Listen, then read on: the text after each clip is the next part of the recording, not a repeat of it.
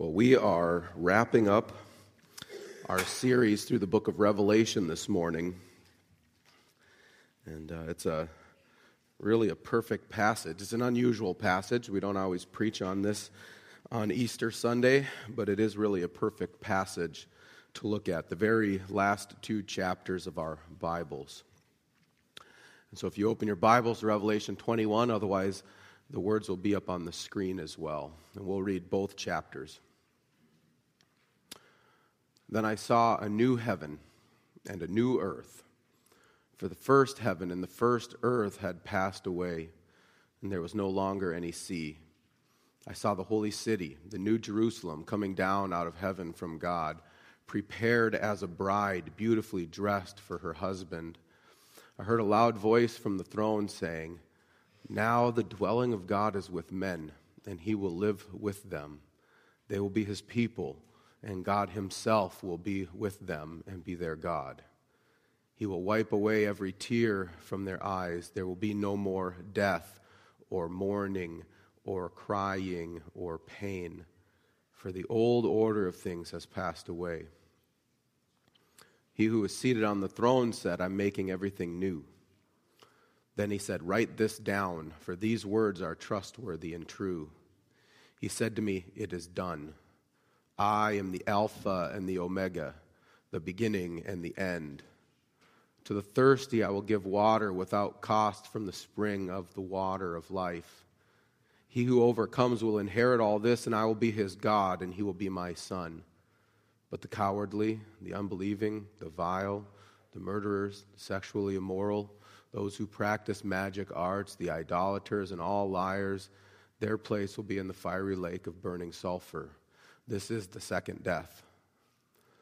One of the seven angels who had the seven bowls full of the seven last plagues came and said to me, "Come, I will show you the bride, the wife of the Lamb." And he carried me away in the Spirit to a mountain great and high, and showed me the holy city Jerusalem, coming down out of heaven from God. It shone with the glory of God, and its brilliance was like that of a very precious jewel, like a jasper, clear as crystal. It had great high wall with 12 gates, and with 12 angels at the gates. On the gates were written the names of the 12 tribes of Israel. There were 3 gates on the east, 3 on the north, 3 on the south, and 3 on the west. The wall of the city had 12 foundations, and on them were the names of the 12 apostles of the Lamb. The angel who talked with me had a measuring rod of gold to measure the city, its gates and its walls. The city was laid out like a square, as long as it was wide. He measured the city with a rod and found it to be 1,200 stadia in length, and as wide and high as it is long. He measured the wall, and it was 144 cubits thick by man's measurements, which the angel was using. The wall was made of jasper, the city of pure gold, as pure as glass. The foundations of the city walls were decorated with every kind of precious stone. The first foundation was jasper, the second sapphire, the third chalcedony, the fourth emerald, the fifth sardonyx, the sixth carnelian, the seventh chrysolite, the eighth beryl, the ninth topaz, the 10th chrysoprase, the 11th jacinth, and the 12th amethyst. The 12 gates were 12 pearls. Each gate made a single pearl. The great street of the city was pure gold, like transparent glass. I did not see a temple in the city, because the Lord God Almighty and the Lamb are its temple. The city does not need the sun or the moon to shine on it, for the glory of God gives it light, and the Lamb is its lamp. The nations will walk by its light, and the kings of the earth will bring their splendor into it. On no day will its gates ever be shut, for there will be no night there. The glory and honor of the nations will be brought into it. Nothing impure will ever enter it, nor will anyone who does what is shameful or deceitful, but only those whose names are written in the Lamb's book of life.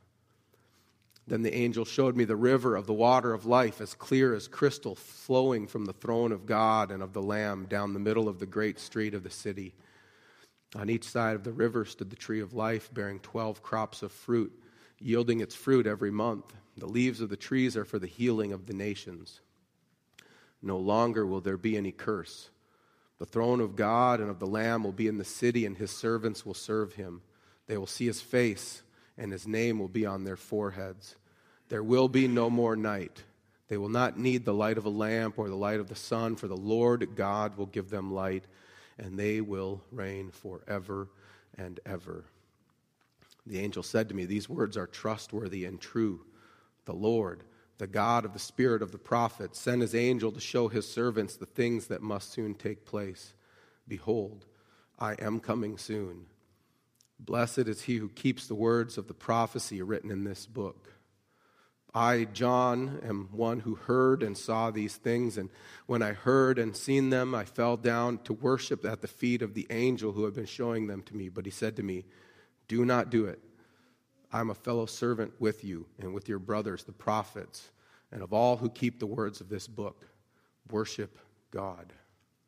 Then he told me, do not seal up the words of the prophecy of this book, because the time is near. Let him who does wrong continue to do wrong. Let him who is vile continue to be vile. Let him who does right continue to do right. And let him who is holy continue to be holy. Behold, I am coming soon. My reward is with me, and I will give to everyone according to what he has done. I'm the Alpha and the Omega, the first and the last, the beginning and the end. Blessed are those who wash their robes, that they may have the right to the tree of life and may go through the gates into the city. Outside are the dogs, those who practice magic arts, the sexually immoral, the murderers, the idolaters, and everyone who loves and practices falsehood.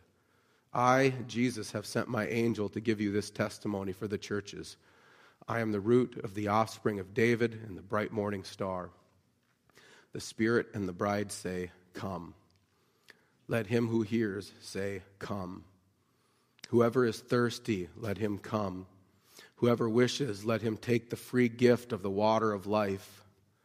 I warn everyone who hears the words of the prophecy of this book. If anyone adds anything to them, God will add to him the plagues described in this book. If anyone takes words away from the book of prophecy, God will take away from him his share in the tree of life and in the holy city, which are described in this book. He who testifies to these things says, yes, I am coming soon. Amen. Come, Lord Jesus. The grace of the Lord Jesus Christ be with God's people. And all God's people said, amen. Amen.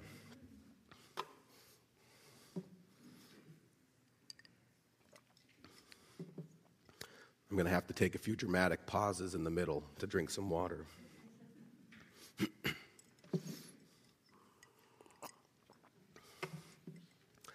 Well, I'm not a big reality TV person. I don't like all of the dramatics and the drama. But lately I've been enjoying a show called Alone. It's where they take somebody, drop them off in the middle of the wilderness. They give them 10 items to survive with and see who can last the longest on their own, surviving out in the wilderness. And whoever lasts the longest gets $500,000. And it's interesting to watch the show because it's a show, of course they make it super dramatic, but you actually are watching this show and you're watching people have to endure and overcome pretty significant challenges. It's all a show about endurance and perseverance. And so you watch a person come up against some challenge and they have to either figure out a way to solve it, or sometimes they just have to bear down and gut it out and go through the pain. And it's been interesting as I've watched the show and I've watched people, those who kind of have endured the longest, kind of made it the longest to the end. There's people 75, 87 days out there alone surviving off the land. But the ones who have lasted the longest all had one thing in common. They spent a lot of time dreaming about the end. They would sit there and they would dream about the food that they would eat when they no longer had to eat bugs and bark and fish. They would dream about the time that they would be able to spend with their family once they got off of wherever they were at. They would dream about how they'd use the $500,000 that they might win. And all of this dreaming about the end, the dreaming about the joys of being on the other side of it, that kind of pulled them through all of the trials. And you might think, well, some of those are kind of shallow. I mean, okay, thinking about $500,000 and allowing that to pull you through trials, that's maybe a little shallow, and that's probably right. But there's a deeper thing going on there. As I was thinking about that and thinking about this morning, I remembered a passage from Hebrews that talks about Moses, and it answers the question: how was Moses able to endure all the struggle and the trial that he faced? And it says, by faith, Moses, when he was grown up, refused to be called the son of Pharaoh's daughter, choosing rather to be mistreated with the people of God than to enjoy the fleeting pleasures of sin. He considered the reproach of Christ greater wealth than the treasures of Egypt, for he was looking to the reward. So here's the question, right? You look at Moses and you think, all right, this guy was a prince of Egypt. He had everything. He wanted something, he snapped his finger and a servant would bring it to him, and yet he left it. He went to be with God's people who were slaves. How did he do that? How did he endure all the mocking and the trials of being a slave? How did he keep going on when he kept being told to no, no, no? God gave him one job to do: lead my people out of Egypt. And he kept failing at it. How did he keep going on? It said he looked beyond those trials to the reward. He knew something greater was out there, something greater than any of the treasures of Egypt, something greater than the prestige of men. There was something greater out there, and so he looked to that reward, and that reward pulled him through whatever trial he faced and whatever difficulty he encountered. Which reminded me of another passage, 1 Corinthians 15. It says, if in Christ we have hope in this life only, we are of all people most to be pitied. Moses would agree. His hope lied beyond this life. His hope lied in that reward out there. And Paul says, if following Christ only gives us hope in this life, then people should pity us. If our life in Christ only gives us our best life now, that's not a hope that's strong enough to pull us through trials and difficulties. We need a hope that is eternal, a hope that is everlasting, a hope that goes beyond this life if we're going to actually endure. If we're going to endure when it seems like everything is falling apart, we need a hope that will never fall apart. And that's what we celebrate this morning on Easter Sunday. The resurrection of Jesus Christ is a celebration that he has overcome sin, overcome death, and overcome Satan, and that our hope now is eternal in heaven with him, a hope that will never fade. The fact that Jesus Christ rose again from the dead means that we have a hope that goes beyond this life. We have a hope that will last forever. And it means we have a hope that is strong enough to pull us through whatever trial or difficulty we face in this life. And we have a hope in the future, but we also do have hope now, right? We have a hope now because through Jesus' life and through his resurrection and his death, we have the forgiveness of sins. Right? It says, because Jesus lived and died and rose again, we can have our sins forgiven. We can be set free from our slavery toward sin if we look to him in faith. That gives us hope now.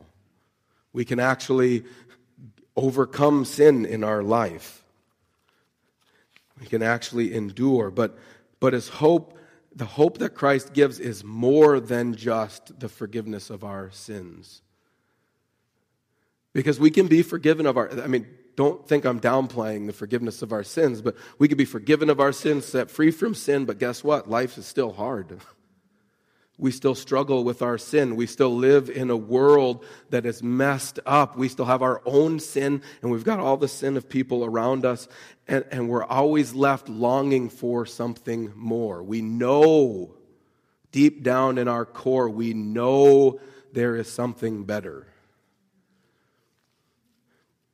And in some ways, we are like those people alone in the wilderness, trying to survive, longing for the day when we will be back reunited with friends and family. And this morning in the resurrection, it points us to that something better.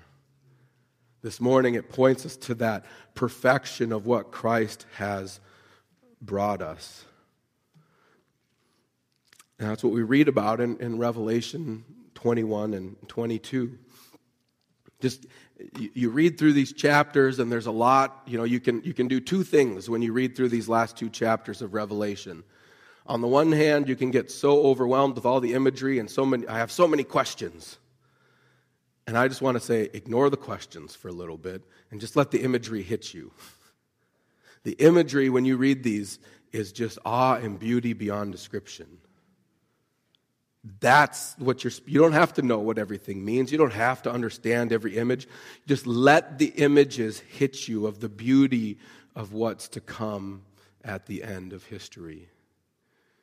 He says, I saw a new heaven and a new earth, for the first heaven and the first earth had passed away, and the sea was no more.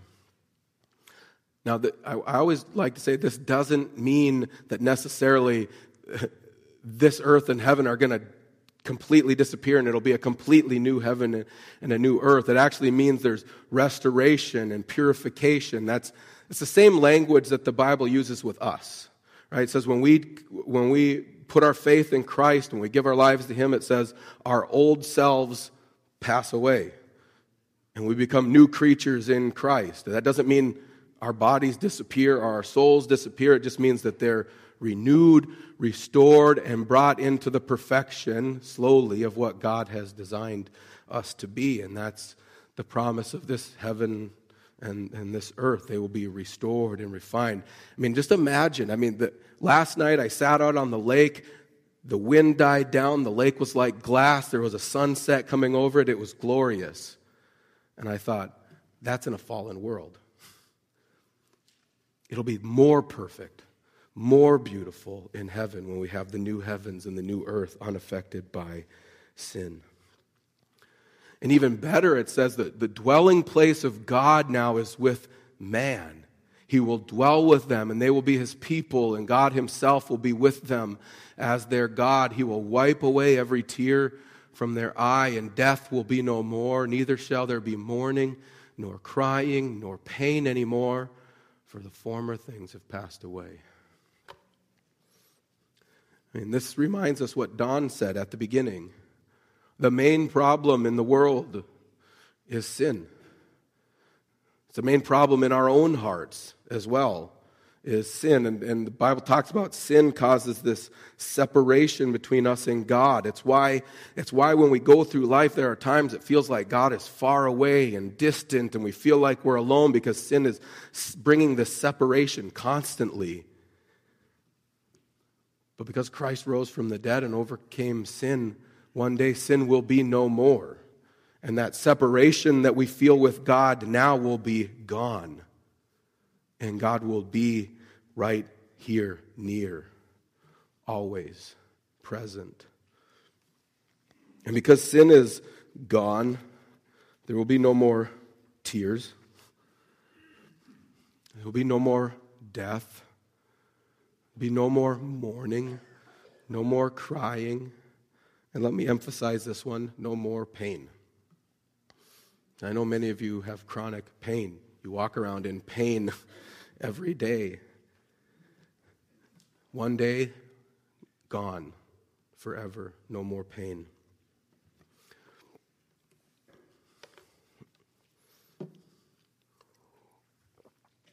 we read it is done. On Good Friday, as Christ hung on the cross, right before he breathes his last breath, he says, "It is finished." And we get an echo of that at the end of history where he says, "Now it's done."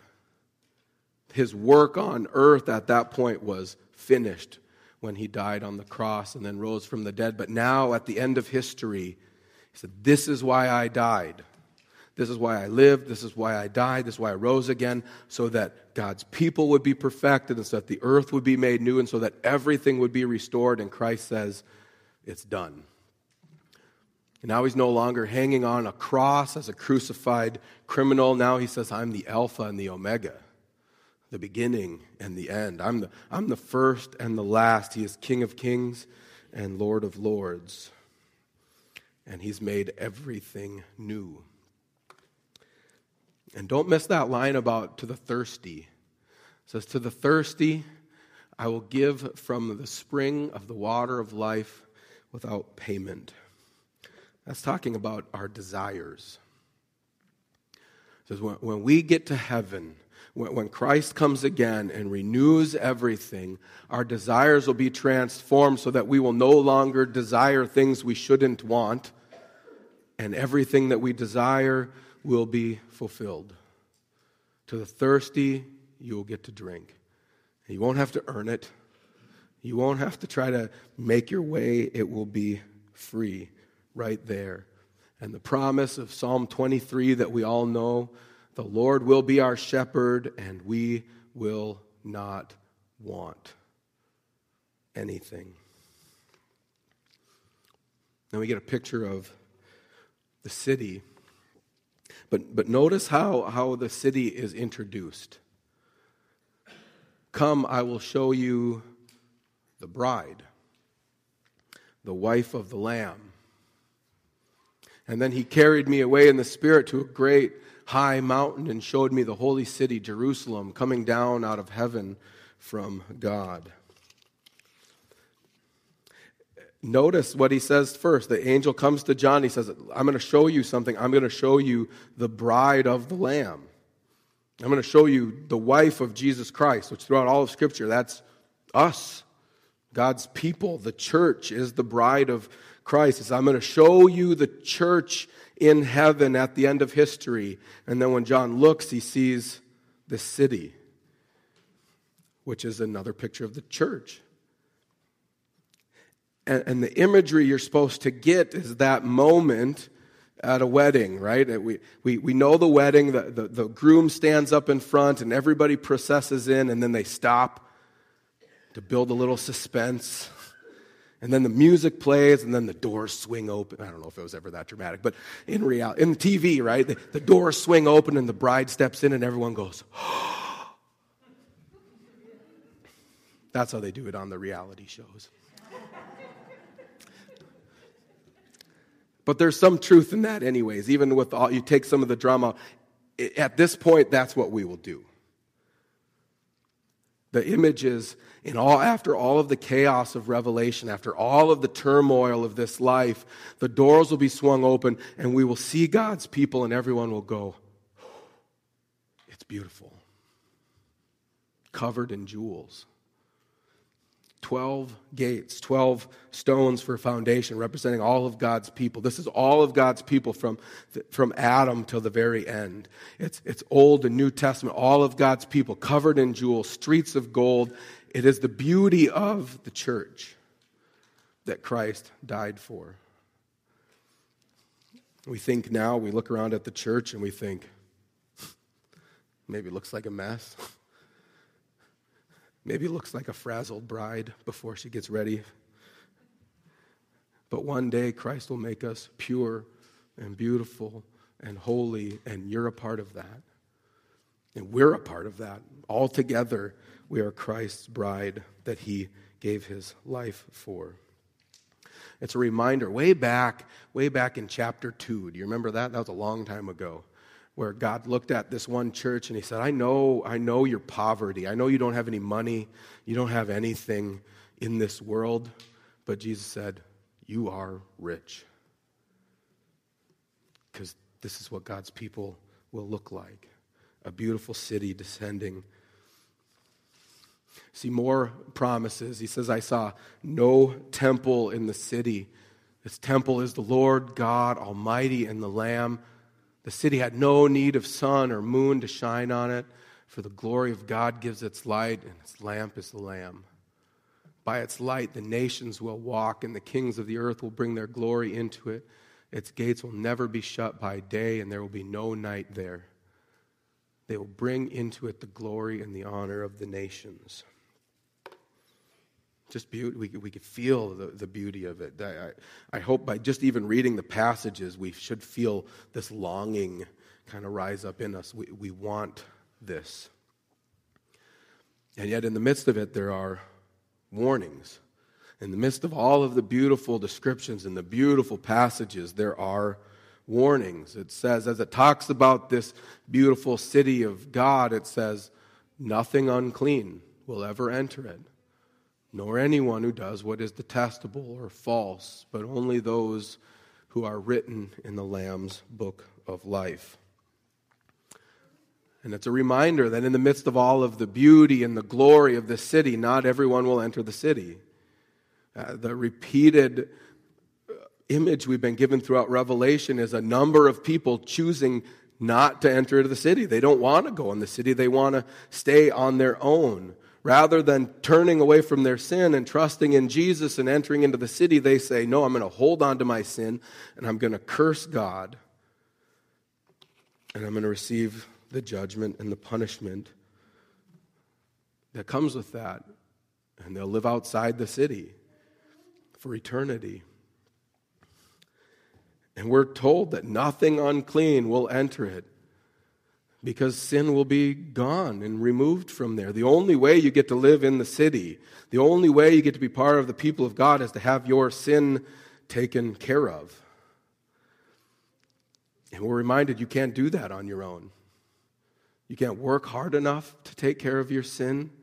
You can't do enough good things to take care of your sin.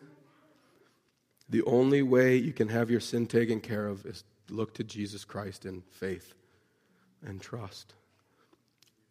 To turn from your sin and trust Jesus Christ. Then your sins are clean. Then now you're able to enter into the city and receive these rewards and live in the city forever. And then you have hope in this life and in the life to come. Then you have a hope that your sins are forgiven. You can overcome some of the struggles in your life because Christ has set you free.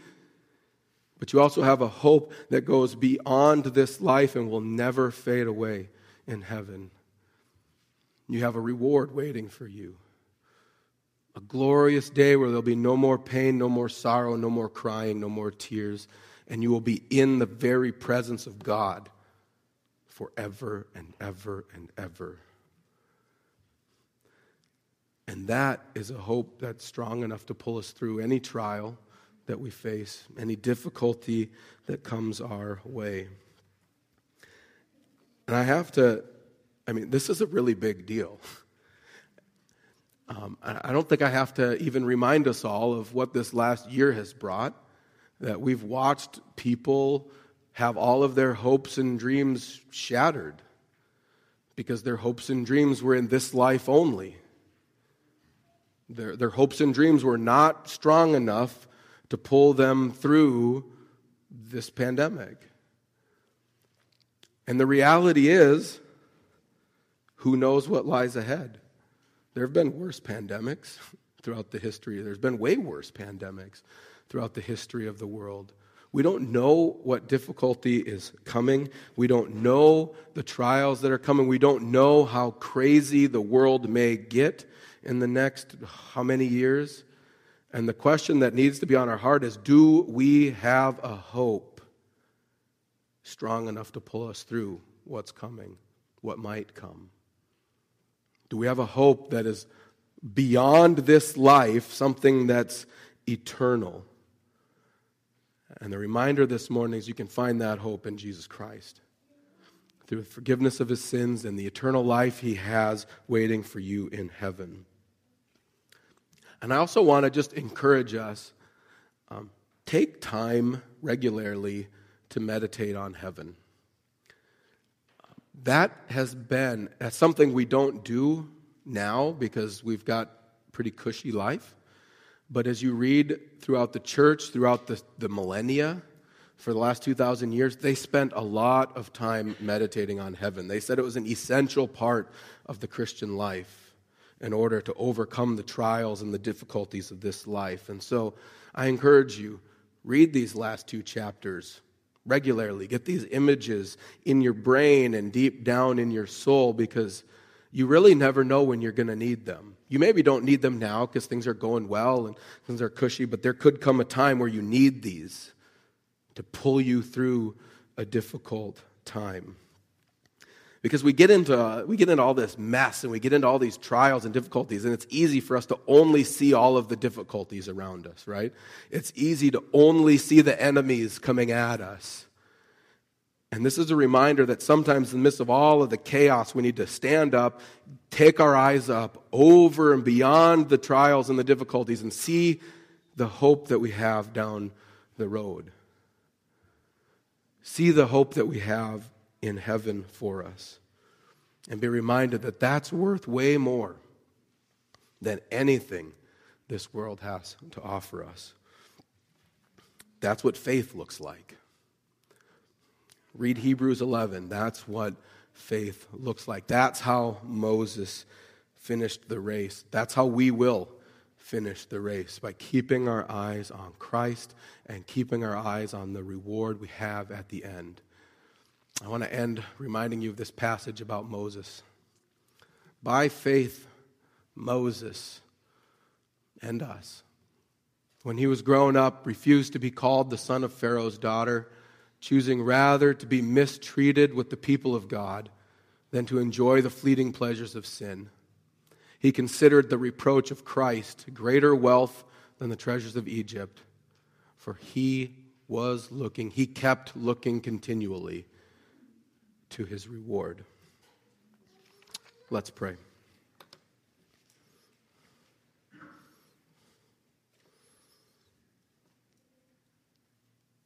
Heavenly Father, we give you thanks and praise for this morning. We give you thanks that we can gather together with your people, with your bride. We give you thanks that we can celebrate and rejoice in the resurrection of your Son, Jesus Christ. And we thank you for the hope that he gives us in this life, but even more importantly, in the life beyond, the eternal hope. And Father, I pray that each one of us would rest in that hope today, but also in the future as we face trials and difficulties and turmoil. Lord, may we not rest in our own strength or in hope of just this life, but may we rest in Christ. Father, I pray that each one of us would look to you in faith, trust you, receive forgiveness, and live our lives as sacrifices of praise. Father, turn our hearts towards you. We ask your forgiveness for so often trusting ourselves and trusting other things, and we ask you, Lord, to forgive us, but turn our hearts and our eyes, our minds back to you. And then, Father, help keep our eyes on the reward.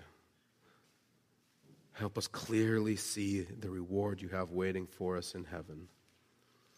And then give us strength to keep running the race. And all God's people said, Amen.